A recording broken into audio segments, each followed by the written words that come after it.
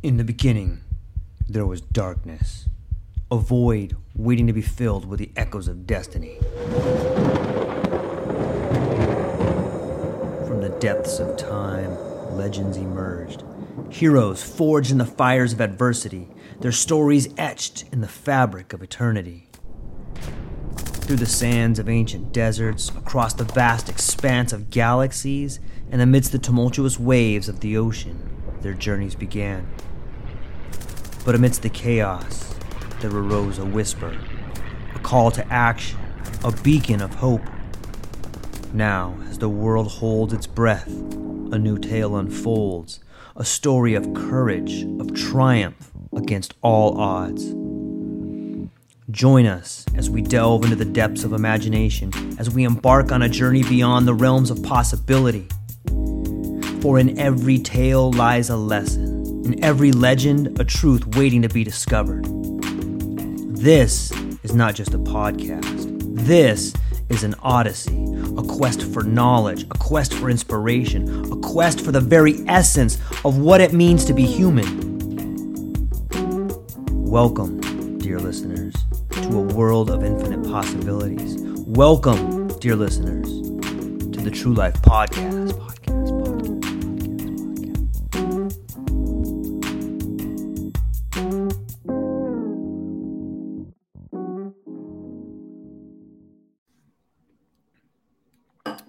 Ladies and gentlemen, welcome back to the True Life Podcast. We're here with the one and only Cole Butler.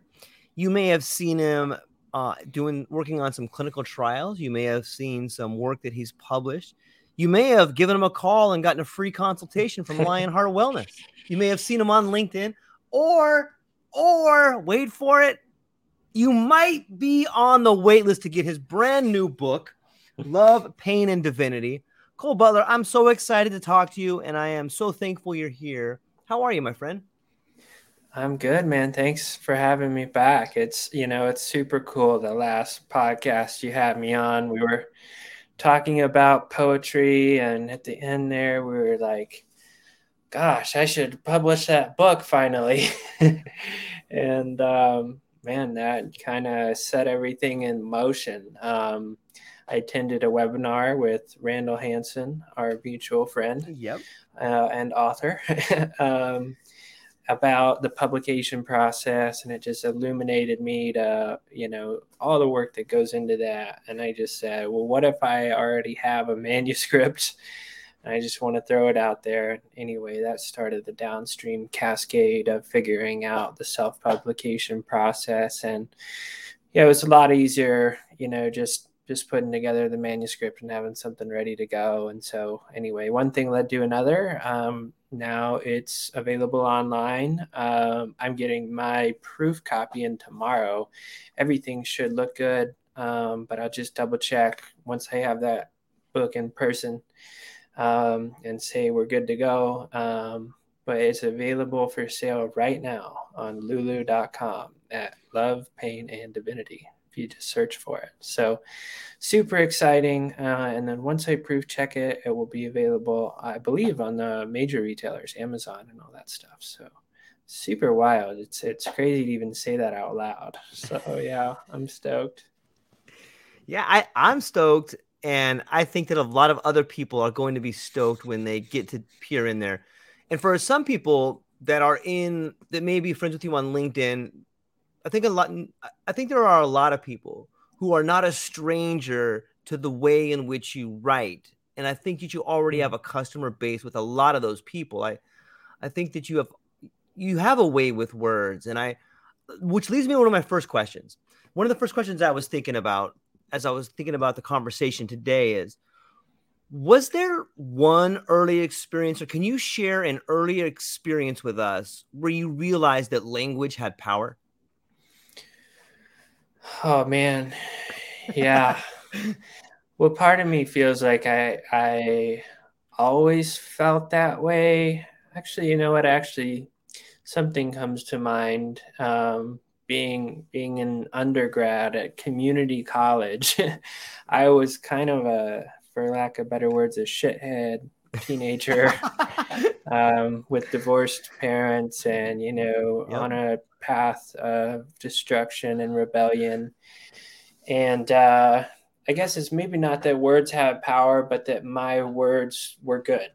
And I had never considered it before, which led me to like look at the value of my own words and writing capability.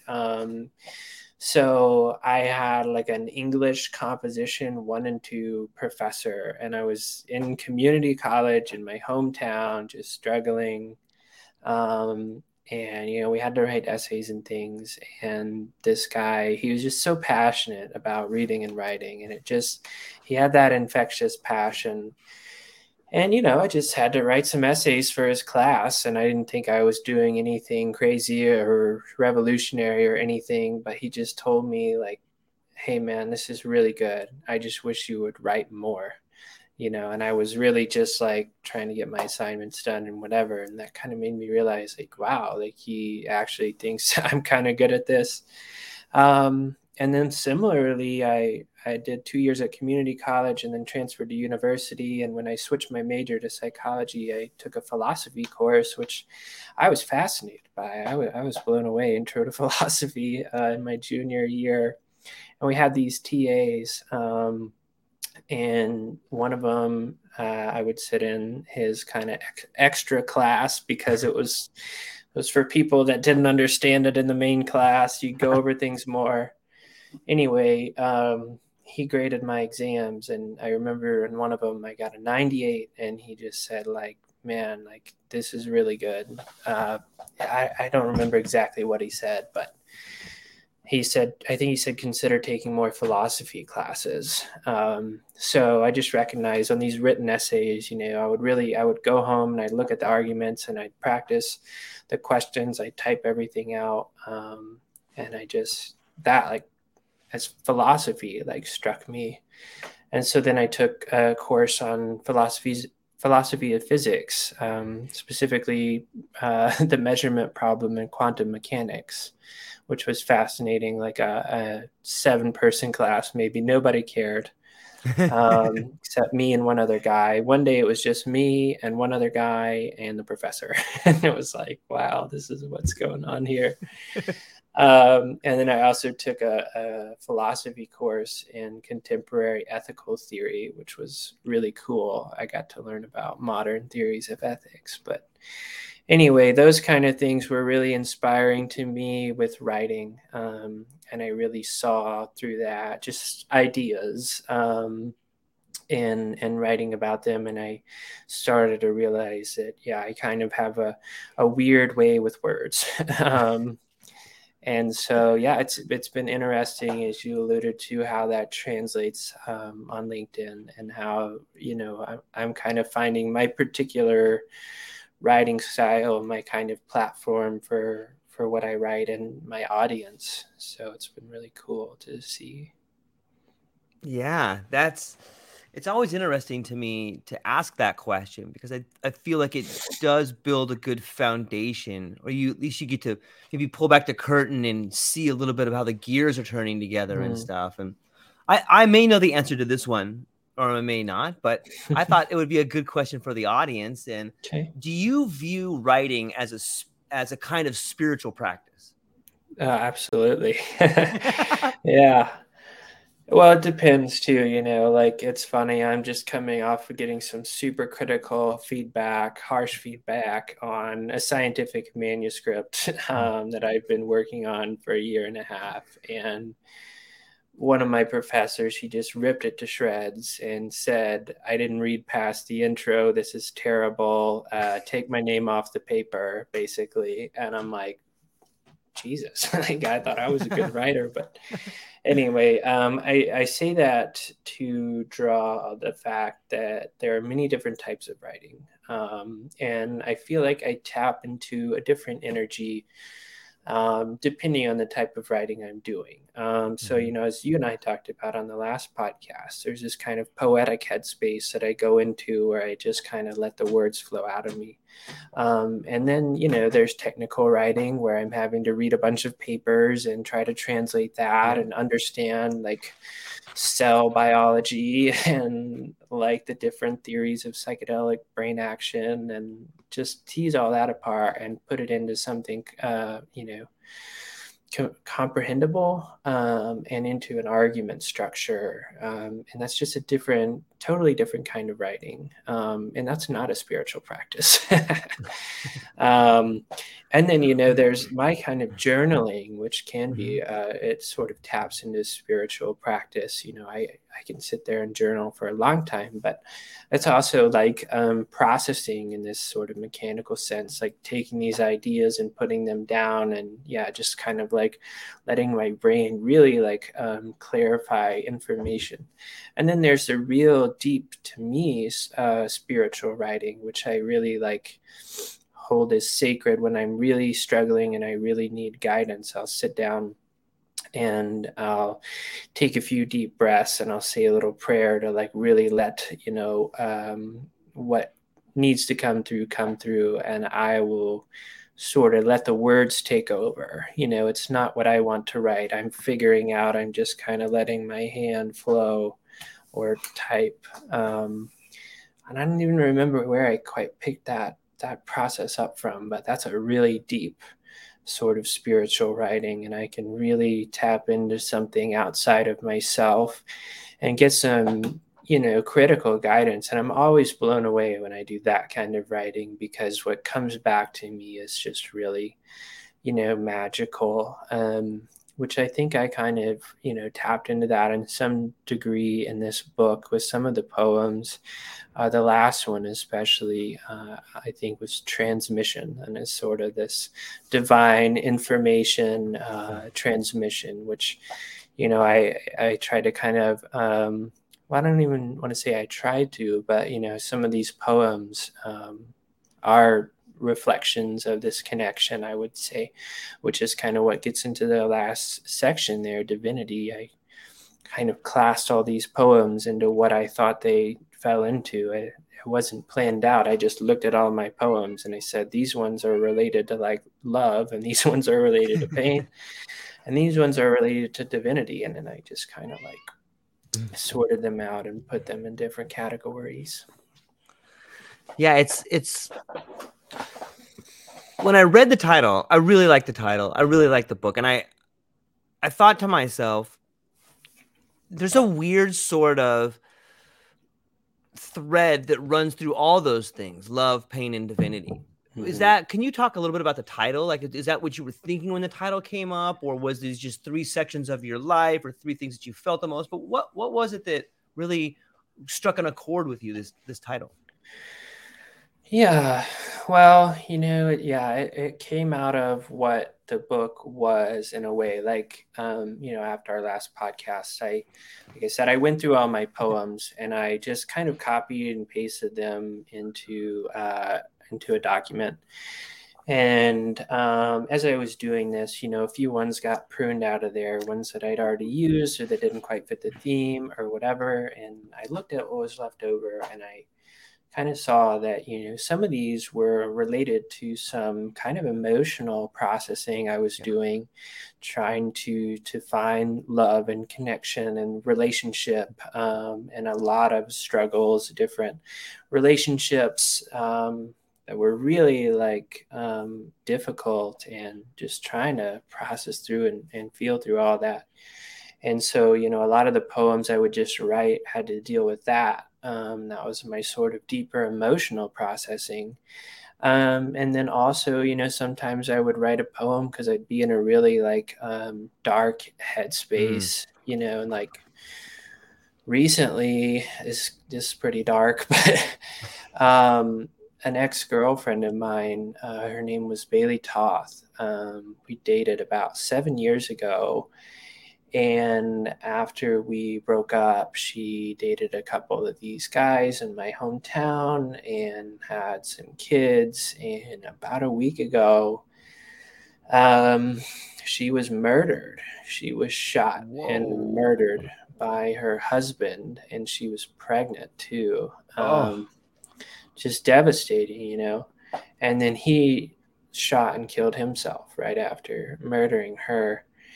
And man, it's just like stuff like that takes you to such a dark place, and similarly, some of the poems in this book, one of them is about the shooting in Uvalde, Texas.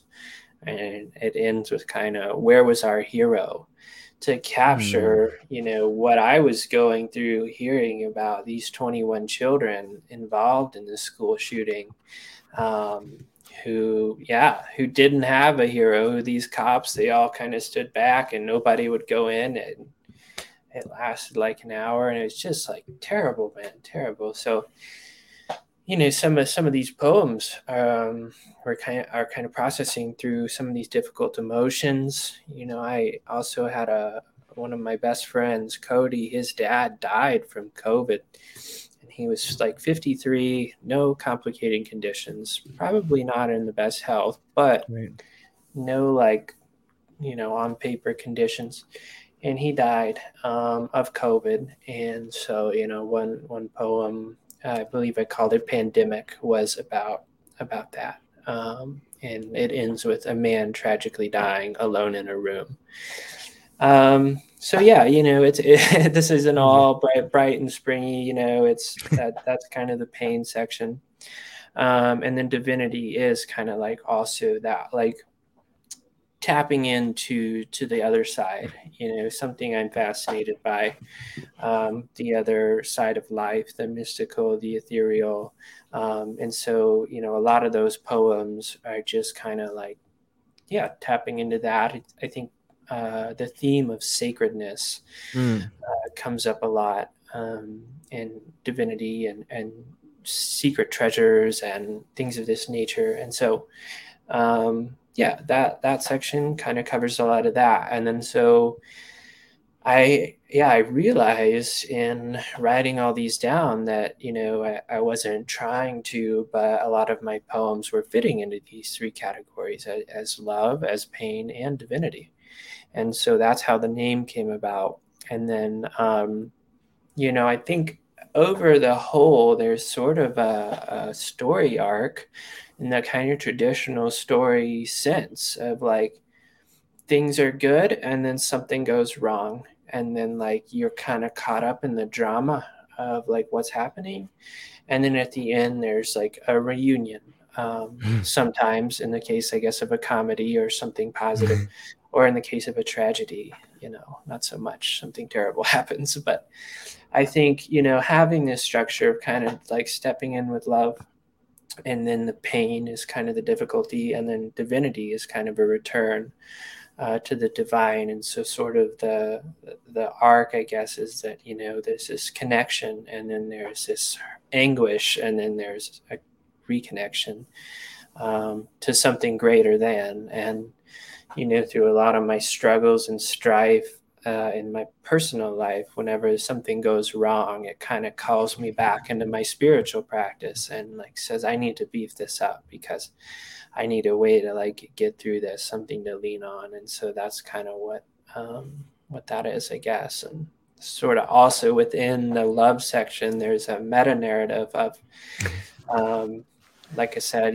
these relationships that I was struggling with, and kind of, just going from when I really thought, like, I was obsessed with this girl, and it just totally took a nosedive, really, and then had these other relationships, and they weren't going anywhere, and then found my current partner, Shannon, and we decided to have a baby together, and she's totally just like my person. And so at the very end of that chapter, it's sort of a tribute to my daughter on the way. So there's kind of that meta narrative in that first chapter, and then the kind of overall narrative. Yeah. So it just kind of arose, I guess, which is awesome. That is awesome. I've heard a lot of people say, and there tends to be a narrative around author's first book, and they say usually an author's first book is autobiographical, and it sounds to me like how much do you think that this particular set of poems is an autobiography of Cole Butler's life? Yeah, and in a sort of removed way, in a sort of emotional, ethereal way, for sure. I've talked with you before about my career transitions and working on clinical trials. This is not a documentation of that, but, certainly, the more personal side of my life. And, I didn't really have an audience in mind for all these poems when I wrote them.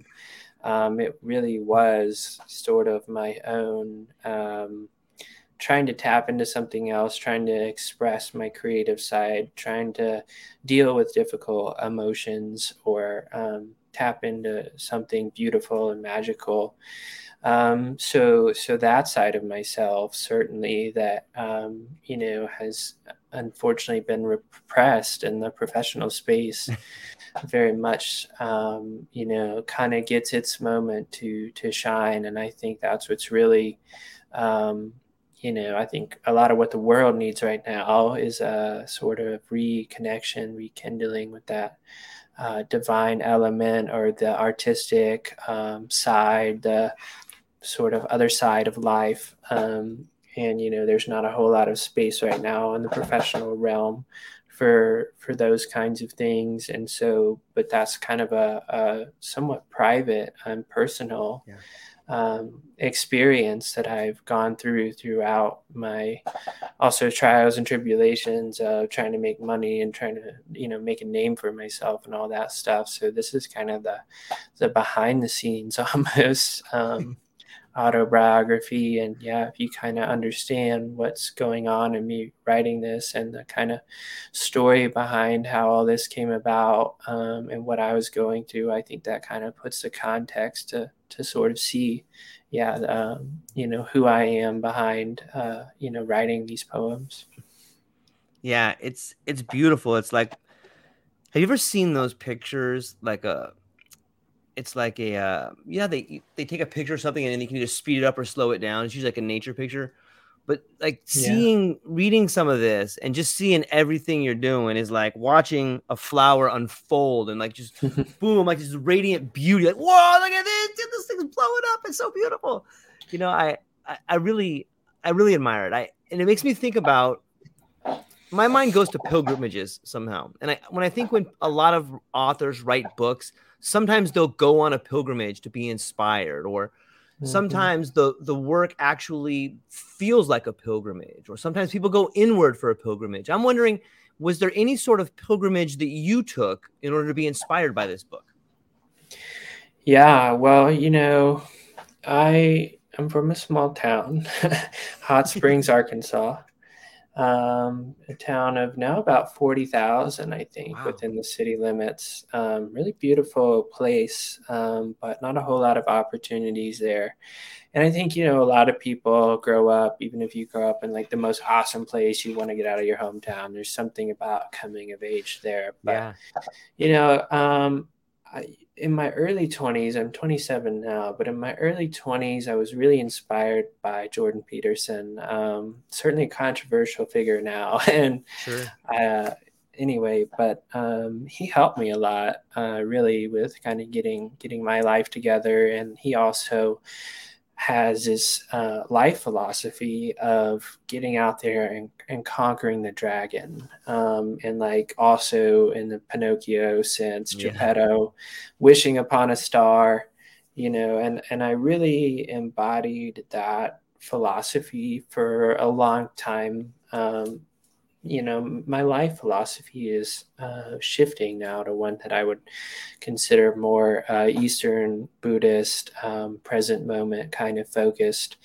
But anyway, so that was always a guide for me. And how do I orient my life? And so my sort of, dream so high, or what's the saying? Set your aim so high that you shoot for the stars and shoot for the moon, something like that. Shoot for the stars, you'll land on the moon, I think. Yeah.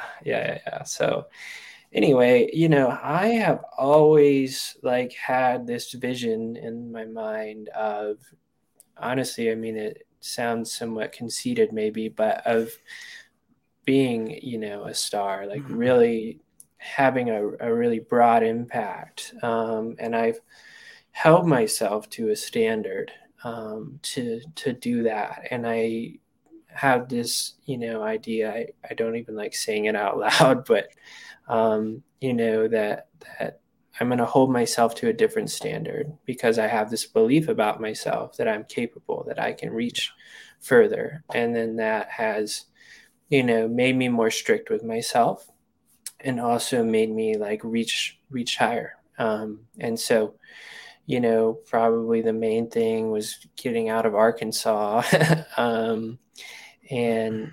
and going to Maryland, which was kind of like, the desert, I would say, in a lot of ways, or Mordor, or whatever theme you want to apply. There was a lot of pain and suffering trying to like reach my goal, which my major goal was PhD, but then I set it even higher. I like really clearly said, I want to be a professor in a university studying LSD and the treatment of substance use disorder.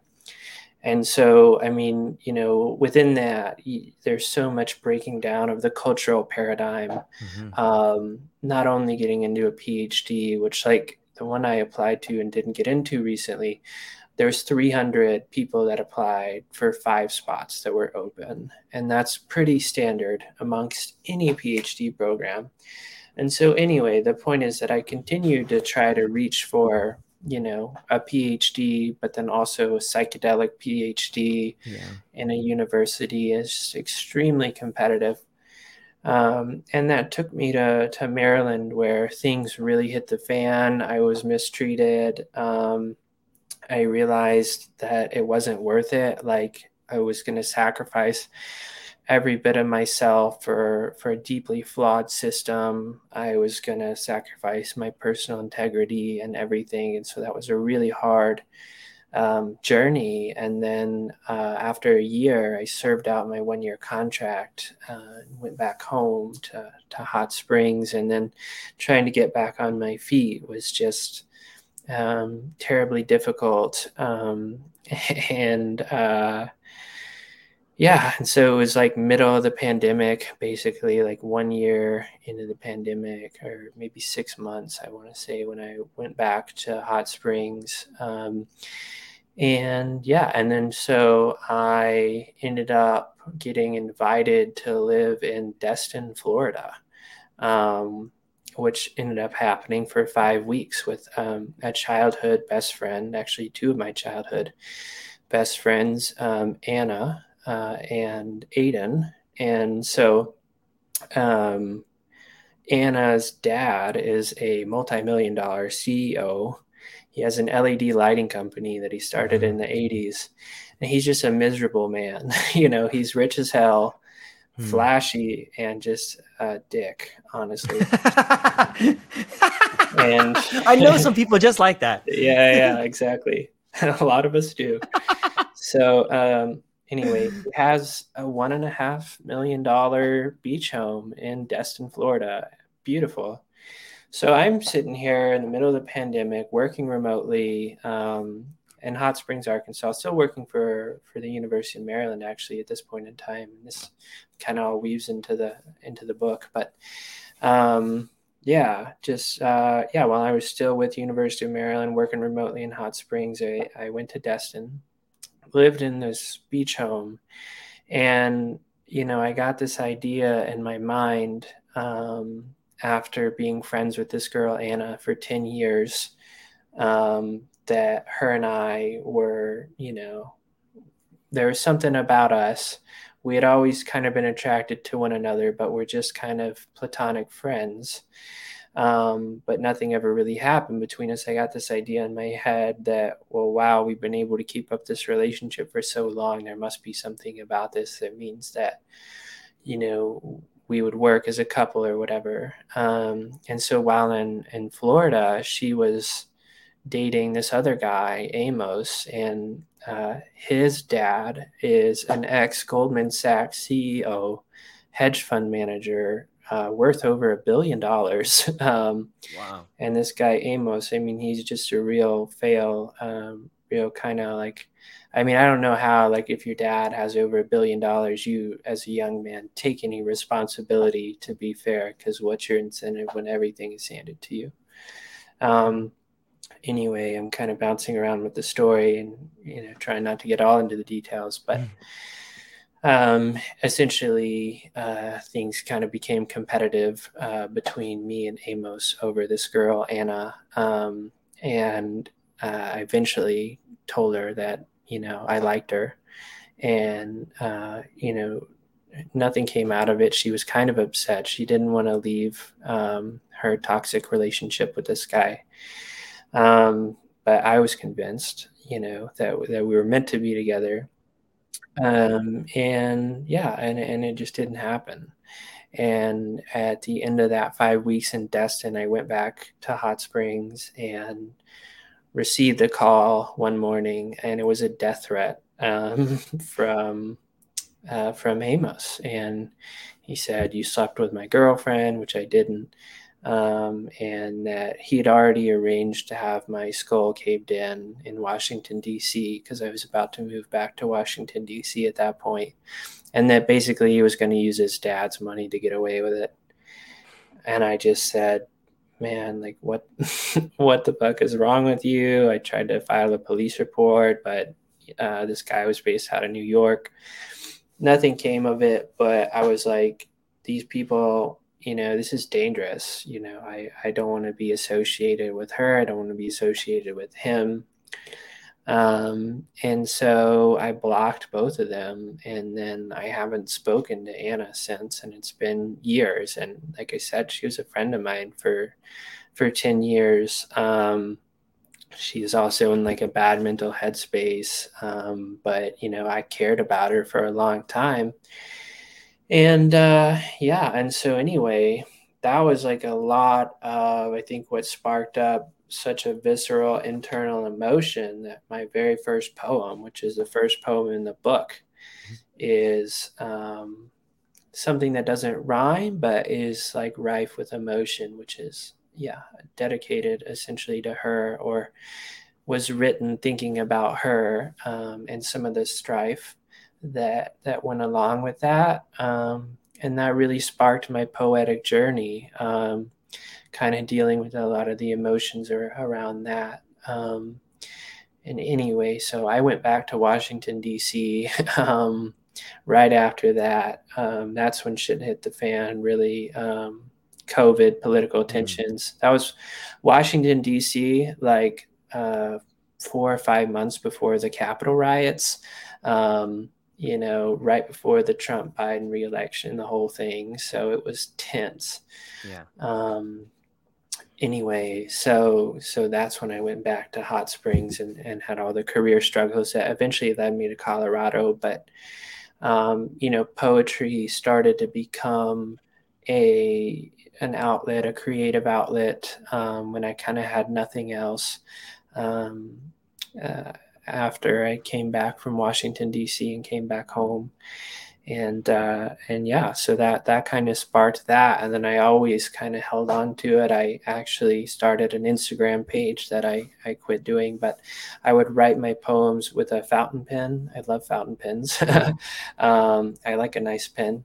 I would write them in a nice notebook with a fountain pen, and I would add like some little nice crystals or gems or rocks or whatever. And I kind of stage a nice photo with some nice lighting, and I put them on Instagram. It just wasn't really the right platform, I think, for my poems. And so I stopped that. And then coming to Colorado, my career really took off. And so my time and investment in poetry kind of dwindled as I started to become more busy. But poetry still, it had sunk into me at that point, and it had become my outlet. My tapping into, like I said, a lot of these things, whether it was love or pain or divinity. So, I suppose that's really what sparked it all. That's an awesome story. It's always fun and beautiful and engaging to get to hear the pilgrimage, or get to hear an inspiration, or get to hear, the sort of call to action, or the first threshold guardian, whatever you want to put there is like, it's so interesting to me, and it really paints a beautiful background for the book to see on there. It brings me to this other question. Sometimes authors talk about their work as energizing. Sometimes they say exhausting. Sometimes it's both. Have you found your work to be energizing or exhausting, or what's your take on that? Yeah, totally. I think it's energizing, but only because like I haven't like, and this is kind of the intro, the foreword. It's like I really made a point of it not to make it like a job or a chore or anything like that, because I don't write poems that often, like maybe one a week or something. Or like I told you on the last podcast, if I leave one on receipt paper for a waiter or waitress, maybe I do that then. But it's been important for me to not force it, to just like when the time feels right, when I'm inspired, to open up my notes app. That's where I write them. And I'll just write the word poem as like a standing title, and then I'll write the poem, and then I'll figure out what the title is, and then I'll attach it. But anyway, I mean, I never considered myself a poet. I mean, I guess it's fair for me to call myself one at this point, but I'm not like a professional poet, like it's not what I spend my life doing. It's been this other thing for me, which I think is also, like you were alluding to, maybe a sort of flowering or awakening into something else, like a way of tapping into this artistic side of myself.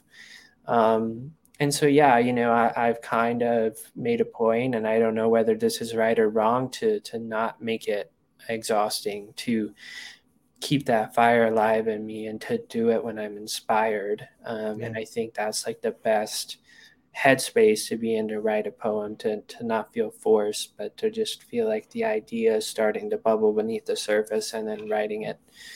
So yeah, so for that reason, it's definitely brought me energy. But I could see if I was like writing like an actual like, autobiography or something, how it could feel exhausting. I've certainly felt that way working on my scientific papers.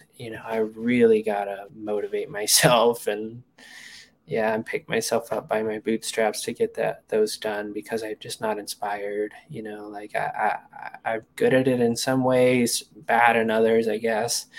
But it's just such a different energy, which I feel so much more, like inspired by creative writing and poetry, than some of that more like let me sit down and hold myself really accountable and just get this done, which is also probably a sign, I'm thinking, that like maybe that's not where I meant to go with my writing, if it's such a chore and such a drag.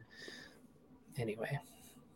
Yeah, no, it's a great point. It begs the question of, maybe that's why there's so many things wrong, whether it's in anything, whether it's in your daily life, or whether it's in science, or whether it's in different types of testing for different types of substances. It's so much of it is a chore. And there's when something is so difficult and a chore, there's always that temptation to try to make it a little easier, whether that's cheating, whether it's, hey, I'm just throw a few bucks over here, you know what I mean? And then that sort of corruption sets in, and it does make things seem to be, I guess, corrosive in a weird sort of way. Yeah. I don't know. I guess let me throw this one at you and see what you think. Is that when you write, is there some sort of imagery that you see or that you think of, or how is imagery? Is there a recipe? Is there like imagery, mood, and message, or is there some sort of recipe that you're inspired by or that you follow? Is there the Cole Butler cookbook of writing that someone could look at and want to look at, or what goes through your mind when you're writing? Yeah, again, I think it depends on the type of writing. Probably the poetry Right. incorporates more imagery than some of the other stuff. You know, one thing that's always stuck out to me that Jordan Peterson has said is that some people think in images and some people think in words. And I think in words. It's nonstop kind of stream of consciousness. Right. Like I'm always, Right. it's words. It's just, it is. And my grandpa is an artist, and he designed the cover for this book, which you can see here. Beautiful. Beautiful. Well done. Yeah. And you know, he's raised in an even smaller town than me, like a logging and meth town, I could probably say, called Gurdon, Arkansas, of about 800 people. And he worked on the railroad growing up, and he started doing train graffiti back in the 70s. Yeah. And mail art. So like kind of train graffiti and mail art have been two kind of critical things that he's done. And he's real kind of old school in that way. He's almost 80 now. His name is Buzz Blur, or Colossus of Rhodes, ROADS is what he goes by. And his professional Instagram page has like 20,000 followers, and in like the kind of weird niche folk art scene, he's kind of considered a hero along with guys like Bozo Texino, because he's been taken all over the world by his art. And so anyway, that's all to say that I think his work has always made like a lifelong impression on me. And my dad went to art school, even though he works with computers mainly now. But I think I've kind of had that aesthetic appreciation, maybe like genetically in life baked into me. So I've always had like a certain taste, a certain flair that gets manifested in multiple different ways. Just kind of like, I don't know, I've been into fashion, I've written graffiti for myself, I've been into modifying cars. And I've always had a certain kind of taste that I try to create, and so I think that plays a role in how I put together, these poems, and also just how I think, and also, my grandpa Buzz Blur, his writing it's just crazy. I mean, it's awesome. It's beautiful. It's like distorted. It's like so like outside of the realm of like, it's like almost doesn't make sense, but it makes sense. He has this kind of world that he lives in called Surrealville. And so he was inspired by Dadaism, by like Jack Kerouac, things like that. And so he has this real crazy sort of style of writing that's been really inspiring to me also. And anyway, as far as like imagery and text goes, I think, it's almost like a vibe that I tap into. For example, my poem Aspen Unknowing. I'll see if I can pull it up here. But anyway, let me just pull it up so I can reference it. Maybe if you wouldn't mind, you can give a taste. Maybe you can give us a little sample. Sure. Yeah. Let me pull it up here. Sure. Now it's in the divinity section. My control F is not doing its job, maybe because it's a PDF. Okay. This one definitely comes to mind in terms of imagery. Nice. Okay, here we go. Aspen Unknowing. Red pine feathers fall from the walls. Blue energy drips from the waterfalls. Sunlight beams into the open pores. Healing replaces the old open sores. Tying up the unlaced shoes, untying the ends of the grooves. Total blackness meets my ends. How lovely to have one friend. Odd in my eternal purpose. Windows close the open curtains. Frequency bands unravel with time. and resonate with recurrent chimes. Windfall into the new arenas, breaking down, howling with hyenas. Lots and lots and lots of patterns, crying into the darkest caverns. Where will we find the eternal stone? Can we unlock the known unknown?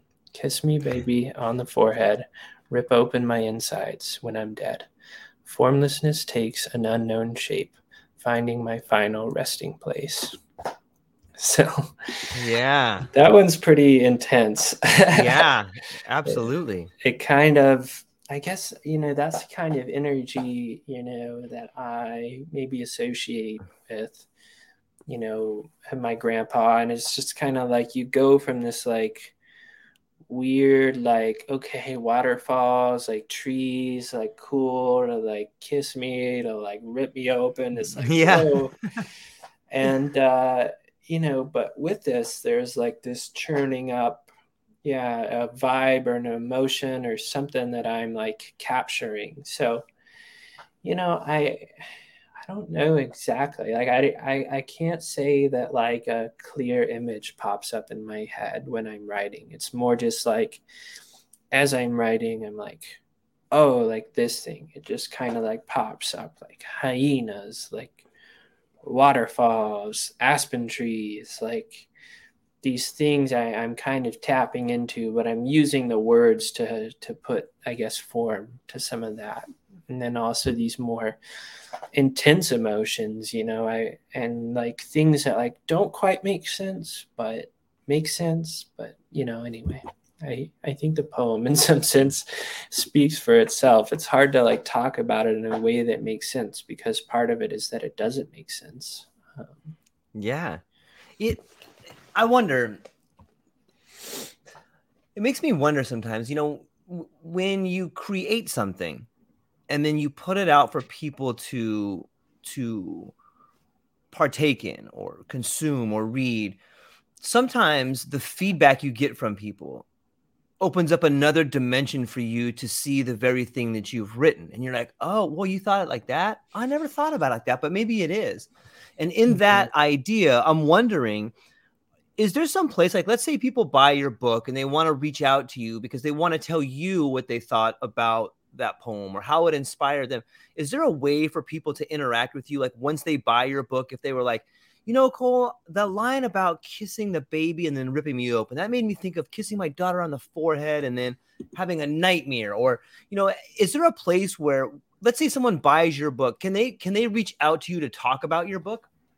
Yeah, absolutely. I would love that. I mean, yeah, I guess I'll say the book, like, I don't plan to make any money on it. I've only had to invest about $100 in some of my time into creating it, which is awesome. But, I had this option, like, how much money do you want to make on the book? And I said, okay, like, well, let me see here. One of the decisions I made was paperback or hardback. And I said, God, the paperback is half the price. It's like $12 for a paperback, $25 for a hardback. But I just wanted that hardcover. And like the thing about it is that this is almost just to have something tangible, to put it out there. My goal is not to sell copies, really. I definitely would love and appreciate if people cared about this. Like that would feel great. But it gave me the option. How much do you want to make on this? I said, okay, $1. And so it spits out a price. A minimum, if I made $0, was $22.94. I think was how much it would cost, and now it's going to cost $25 just to print it. And if you buy it directly from the bookstore that I published it on, Lulu.com, I think I make $10 just because it's coming direct from that. And then if it's through like Amazon or something, whenever that rolls out. I think that's when I make like $1. Anyway, so I bring that up because like I'm doing this because I find it interesting, like not to make money or anything. So I would love if people, were able to read it, were able to interact with me, were able to give me their thoughts. And so, yeah, so LinkedIn or like my email is probably the easiest way to get a hold of me. My website is lionheartwellness.net, and my email for that is colionheart@gmail.com. So, totally. And I think actually my website and maybe my email is inside the book. Right. So, or even you can mail me. I put, an address in there. You can mail me something. That'd be cool. And yeah, I guess just, more broadly, I think that when people resonate with something, it's like, oh yeah, like I thought that too. Maybe I didn't have the words, but like when you use your words, that like makes me think about something that I've also thought about. And so, in a weird way, I think these poems are somewhat selfish because it's just like me and what I wrote. I didn't write them for somebody else to be like, oh, true. It's just what I had in mind. And so, I think it's out of my control once it's out there to decide how other people are going to react, what that's going to bring up for people, how that lands on somebody. Maybe how it lands isn't what I had in mind. Again, I didn't design it with an audience in mind. It was just kind of personal. But, if that resonates in some way or is interpreted in some way, or somebody's inspired or moved or whatever, please reach out. And it's the same thing with my newsletter. I recently started a newsletter called The Psychedelic Paradigm Shift, and I've written 2 editions now and hoping to be on a weekly schedule. And at the end of those, I'm like, this isn't about just me. I can't change the entire paradigm of how we operate in the West on my own. I want it to be a community-based thing, and I want people to be inspired, but also to tell me what they think and how, how they view this problem. And so I appreciate people reaching out and being like, yeah, like I resonated with that. Like, or I think this about it, or like, how do we change it? Like things like that. So totally, like I'm a super open book. I'm available. So if you have thoughts, please share them. It reminds me, sometimes, as parents, as brothers, as sisters, as husbands and wives, as family, as friends, it's really difficult sometimes to make time when you're tired. And sometimes when I come home from work, like I'm totally exhausted, and my daughter comes to the door, she's like, "Daddy," and you get energized. But there's this game that her and I play because I often don't have much time before she goes to bed. But there's a simple game that we play sometimes, and it reminds me of the idea of people interacting with you. And the game is this: you just take a piece of paper, and I'll draw a line, and then I'll push the paper to her, and then she'll draw another line, and then she'll push it back to me. And pretty soon we've built like this character or an animal or a house. But it's so interesting how just one little action that forces an interaction, and then it boomerangs back, and then all of a sudden you've created this thing. And I think about that when I was reading some of your poetry, like, wow, what a beautiful way to send something out into the world. And then I think it's on everybody else to boomerang it back. And, whether it's to you or someone loans the idea or the story to a friend, and then it just goes around. And I just think when you send stuff out like that, it's a great way to think about it coming back to you. Or maybe it's an interactive game of you give something, they give it back to you. And I just think that would be a cool thing and I really love talking to people who put stuff out there and can have it boom back to them. So that's why I kind of brought that whole thing up. As far as the newsletter, is that on Substack or? It's on LinkedIn. I do. I like ChatGPT. Me and ChatGPT are friends. We hang out. We bounce ideas off one another. And the idea of a newsletter had, floated around in my head. But I'm like, a lot of the time in newsletter, like, I don't know if people really read them. And I was just trying to think about other platforms for writing. And so ChatGPT and I had a nice long conversation, and bounced some ideas around, and I told ChatGPT, what I thought and what I was good at and what I like to do. And ChatGPT gave me some ideas, and out of that came a newsletter. And I shifted some things around and said, okay, I'll write this. And it also gave me some platforms that I could write a newsletter on. And anyway, I don't want to be so siloed on LinkedIn. I'm trying to kind of expand my presence, but I found out that you can publish your newsletter on LinkedIn also. So it's on there right now. I don't know if you're not on LinkedIn, if you can subscribe. I hope so. I saw Randall Hansen's newsletter came to my inbox this morning, so I don't know if mine is popping up in people's email inbox either, but yeah, right now it's on LinkedIn, but maybe I'll explore other avenues. But since the first edition got this overwhelming praise, I was really kind of shocked. I have 850 subscribers to it already. I'm like, wow. And 30 people interacted with it, and I got all these comments. The executive director of MindMed, who's a company that I work for, reached out to compliment my newsletter. I'm like, holy crap, I work on your study. He's like, oh, cool. And so anyway, just mind-blowing. And I published a second edition that didn't quite get as much attention or feedback, but I guess that's part of the process. But sure. Anyway, yeah, I need to explore how to expand it or get it to people outside of just LinkedIn. But right now it's just on LinkedIn. Yeah. I saw Randall's come in, but I haven't seen yours. Didn't come into my inbox either. I wonder if there's some sort of glitch there, or it didn't get distributed for some reason. Yeah, I think maybe it just came up in people's notifications or something. I'll look into it. I published a second edition on Saturday. Okay. Yeah. Anyway. Well, it's Cole. I'm super excited to talk to you, and I love the way in which you see the world and the psychedelic perspective and the idea that unites us. As what more unites us than love, pain, and divinity? And I'm excited to see where it goes. But before I let you go, what do you have coming up? Where can people find you? I know we talked about the newsletter a bit, but I think you have other platforms people can find you. And what are you excited about?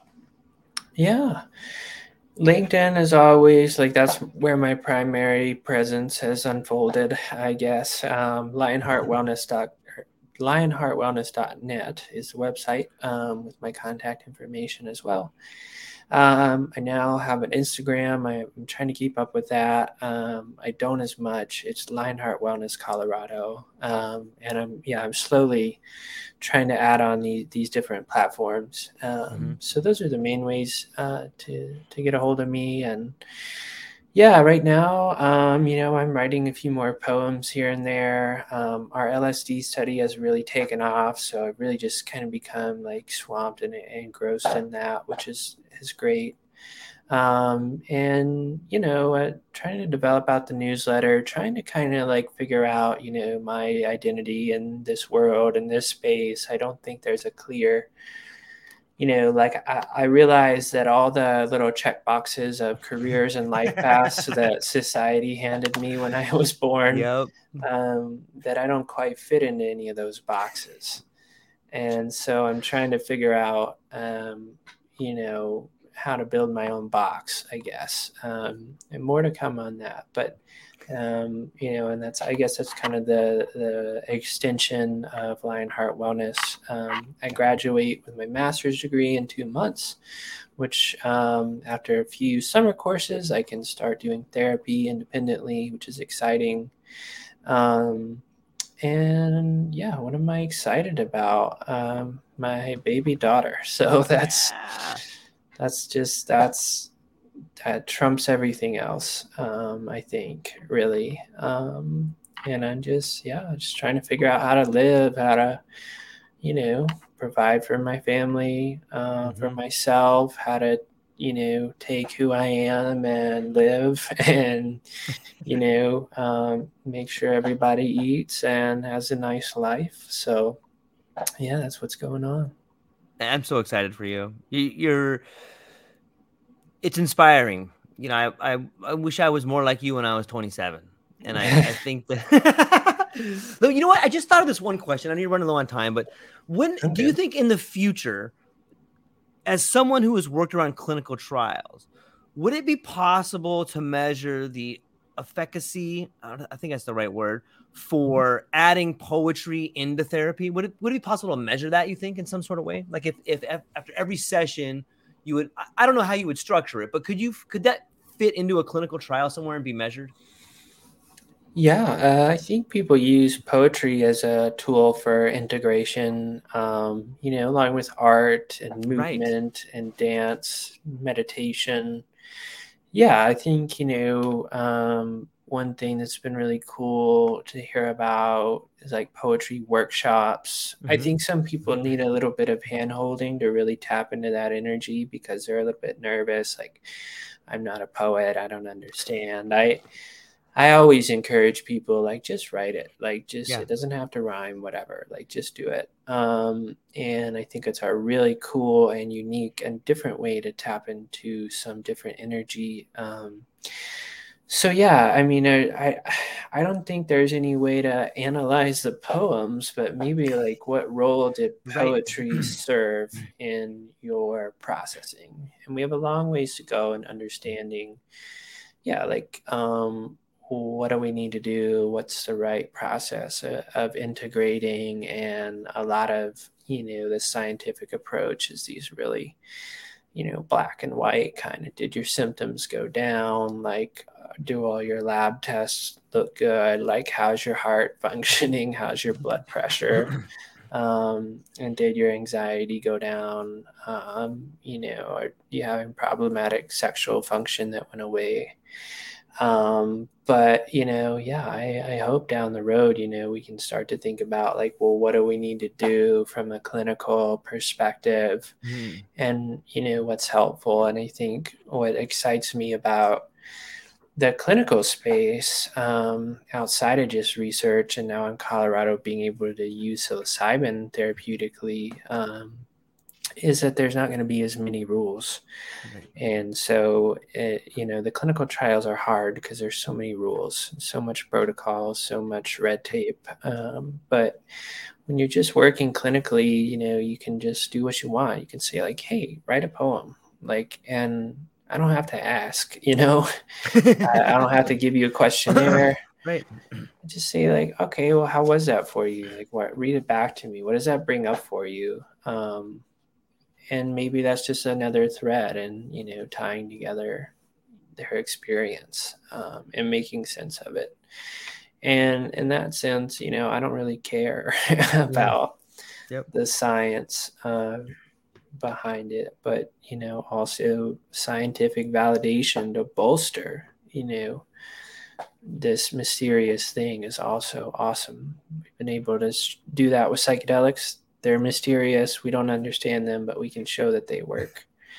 And I think poetry's like that too. Yeah, that's really well said. That's awesome. Cole, the book is called Love, Pain, and Divinity. It's available on Lulu. The link to that will be in the show notes. Check out the newsletter. Check him out on LinkedIn. Reach out to him on Lionheart Wellness. The last time we spoke, you had like a 10-minute consultation you were doing for people. Is that still available for people? Yeah, I do 15-minute phone calls with Right. people. Sometimes they hold over. I have limited hours right now with Right. everything that's going on, but yeah, I'm happy to talk with people. If those hours don't work, reach out. I love just connecting with people, even if it goes nowhere. So yeah, you can schedule that on my website or reach out, and I'm happy to share my ideas with you or just have a conversation. That's awesome. All right, Cole Butler, thank you so much for being here. I hope you have a tremendous day. Say hello to your lovely partner, and I'm so excited for your baby and the book and everything that's going on for you, man. Congratulations and thank you for being here today, man. I really appreciate it. Cool, man. Thanks so much for having me back. It's always, I love these conversations. So, Yeah, me too. so stimulating. So. Yep. Okay, ladies and gentlemen, that's all we got for today. Aloha.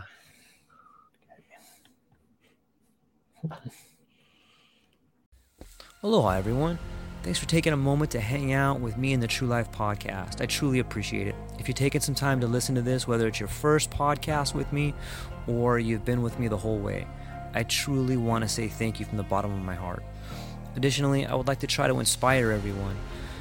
The world is a crazy place, and if you listen to your heart and you take some chances, I really think the world will unfold in front of you in ways you can't imagine. I've been doing the podcast for about 5 years. Last year, I decided to take the plunge. Well, circumstances dictated that I took the plunge, and I did. I've begun working on the podcast full-time for almost a year now, and it's been so rewarding to me that I just want to try and inspire other people. If you have a dream, if you have a vision, follow the voice in your heart, listen to the song on the wind, and embrace the challenge. I think you're strong enough, you're smart enough, and you're good enough to make your dreams come true, but you have to believe in them. And I truly believe wholeheartedly that if you take a chance, a real chance on what is possible, then your dreams will unfold in front of you. Uncertainty can be a monster. It can be something that we run away from. But much like fear, if you stand in front of it, it's not that big of a problem. I know everyone listening to this has a dream and a vision, and I hope you all conquer it. And I want you to know it's possible. Take baby steps and move towards it, and you will get closer to it. Your relationships will be better. Your life will be better. And you know what? You deserve it. You're an amazing person. If you get a moment, go down to the show notes. If you can, support the show. Thank you so much for being here. Now let's get to it.